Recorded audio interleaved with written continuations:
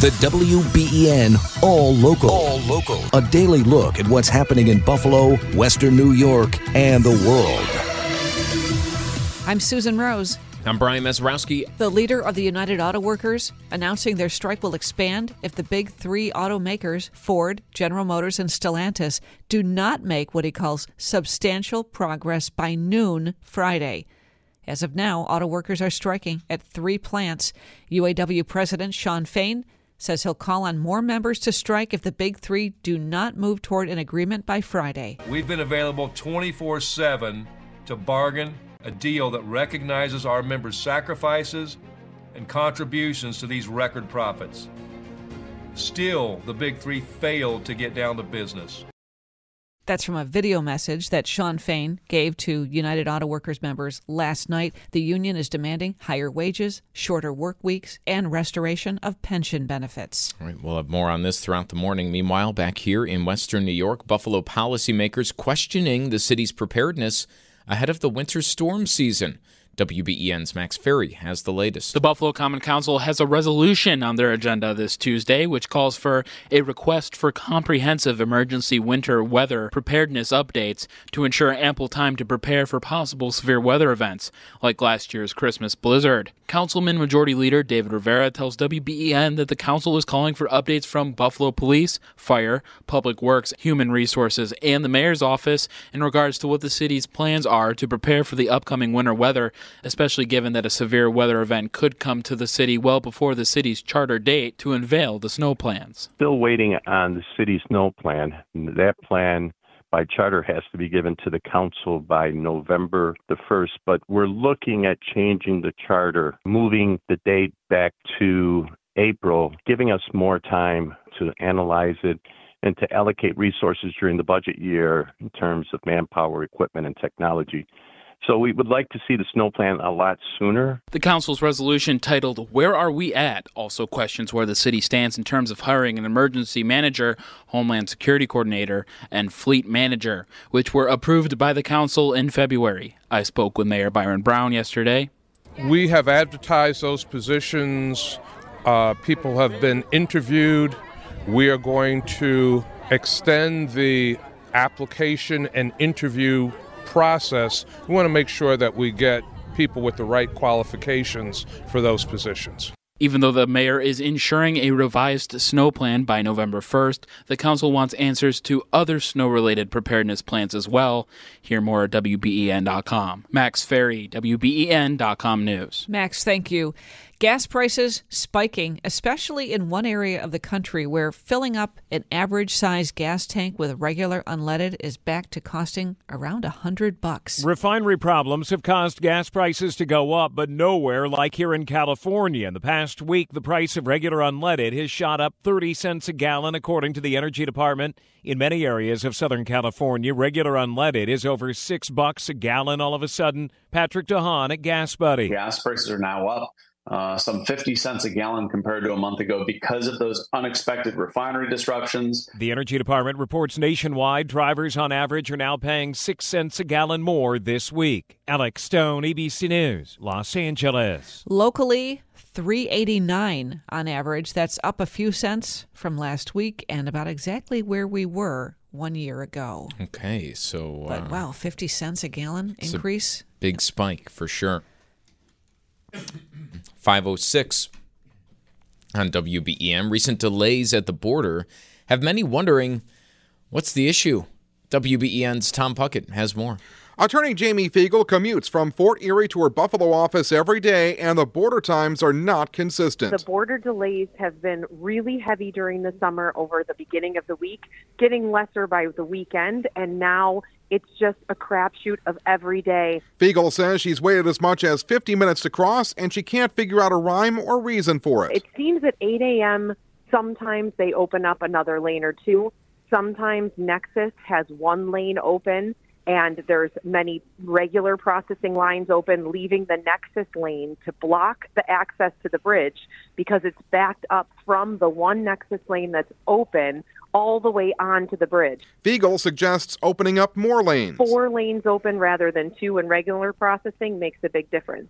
it filters those cars out into more different lanes than backing it up onto the bridge so that everyone's waiting, going slow car at a time. Hear more from Fiegel online. Tom Puckett, WBEN.com News. And from Congressman Brian Higgins, we learned that resident complaints last week about bridge delays were especially bad over the last few days and a couple of weeks. So from Higgins' office, they said they reached out to Customs and Border Protection. They said there was a tech outage impacting primary and secondary inspections, requiring agents to resort to slower backup systems. That outage was nationwide, but has now supposedly been resolved.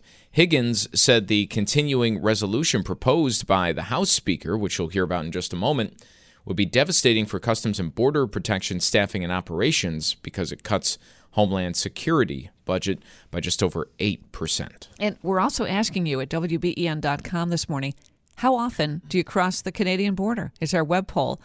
Almost never, occasionally, or frequently. 73%, the biggest block of voters, say almost never. You can check in with us at WBEN.com. On that government shutdown bill, just 2 weeks until a shutdown could happen if the House and Senate can't agree on a spending plan. House Speaker Kevin McCarthy insists he doesn't want it. I do not believe the government shutdown helps us. But House Republicans want dramatic spending cuts just to pass a temporary spending bill. Senate Majority Leader Chuck Schumer says not happening. House Republicans want to cut virtually all non-defense spending by a devastating 8%. And not one penny is dedicated to the president's disaster relief request. Just 2 weeks left to take action. Andy Field, ABC News.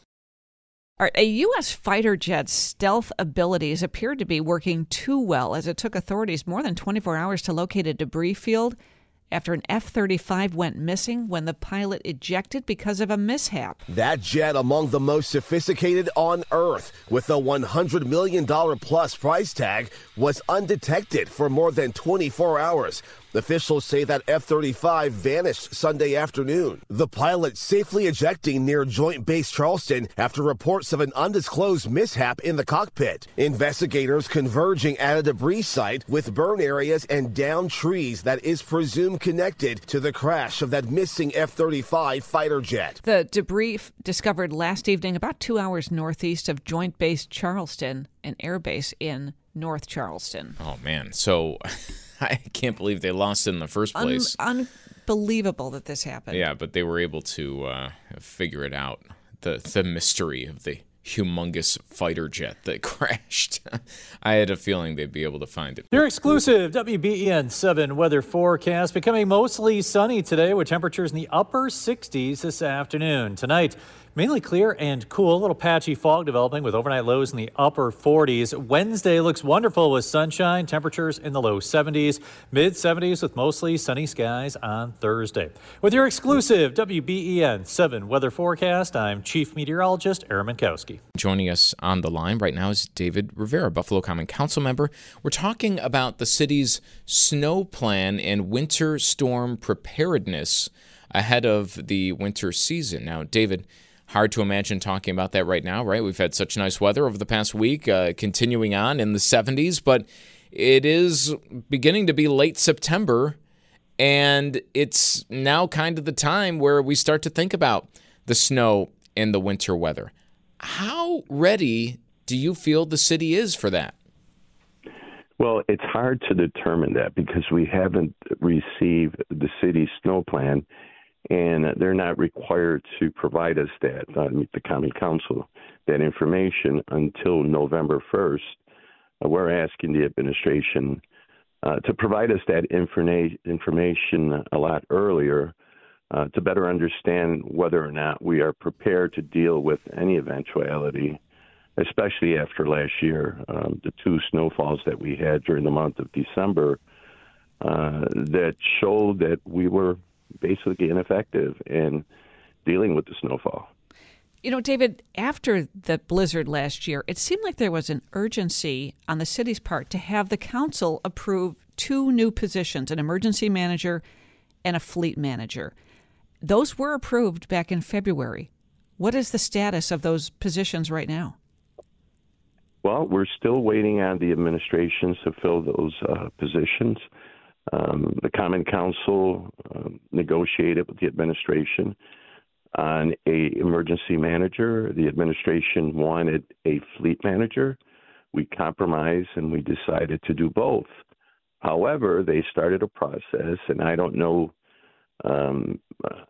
how much interest there was or who the candidates were. But my understanding is that they suspended that process and they started up once again. Now, that's just information. I can't confirm it. But I think there should be a sense of urgency. We should have somebody on board. And we should have had that person on board a lot earlier, especially during the summer months before the winter. That way you can prepare and coordinate and communicate with different municipalities and other levels of government and work interdepartmentally to make sure that we're prepared. Yeah, you would have to imagine it would take some time for somebody getting on the job. It's not like you'd want that person who's in charge of kind of managing things during a storm to be hired a week before the first storm comes. Absolutely. I mean, I remember the October surprise. Here we are, only weeks away from October. Last year we had the two snowfalls, the blizzard and the lake effect snow early or towards the middle of the month of December, and we don't know when it can come. And not only just snow for that matter, it could be any natural disaster. It could be chemical. It could be man-made. It could be terrorism. It could be an earthquake. It could be chemical spills. It could be almost anything, and we have to be prepared to deal with that. And it is important to have the equipment, the technology, the manpower, the coordination already established. I mean, I don't want somebody to come on after the storm in December or February. God forbid that there's another storm this year. And our goal is just to be prepared. And there's a saying, a failure to prepare is prepare to fail. Now, November 1st, by the city charter, that's the date that the city has to release its snow plan, right? Is that too late? That's correct. Should that be changed? Oh, yes, absolutely. The council is looking at moving it back, hopefully to April, just before our fiscal year, which is May. So we'd like to, talk about these things just before we budget. So that way, if we need to budget resources, manpower, equipment, technology, we could do it during the budget process. David, a little bit later on today, I believe, and correct me if I'm wrong, it was in committee last week, the idea of stop-arm cameras on school buses. These would be put on basically the stop sign of school buses in the city, be active when the stop sign is out to catch people who speed by, stop school buses. Is this idea a no-brainer for you, or is it something that on the heels of this school zone speed camera issue from a few years ago, you might see people have reservations about? Well, people have reservations about the speed zone cameras because initially they were supposed to be activated, or the cameras were supposed to be on only when kids were being arriving to school or being discharged. But the city then attempted to change it to have them on all day, and so people saw that as a money grab. In this case, where the kids are either getting on the bus or getting off the bus. And I think that's pretty obvious. I mean, the safety of the kids is so important. Anybody that goes past a school bus deserves to be fined and conditioned not to do that. I mean, I think we've all, at least some of us, have seen people actually pass school buses while the arms are out, and children are either being discharged or getting on the buses. So we want to make sure that this is another tool to condition people to obey the vehicle and traffic laws, that you must stop for school buses. Is this up for a vote today, and do you see it passing? Yes, it is. I believe that we have the votes to pass it, and I don't know if it'll be unanimous, but we do have the votes to pass it. Okay. Hey, David, thanks so much for joining us. Always appreciate the time. That's the WBEN All Local. All new episodes are made available each weekday morning, produced by the award-winning WBEN Newsroom.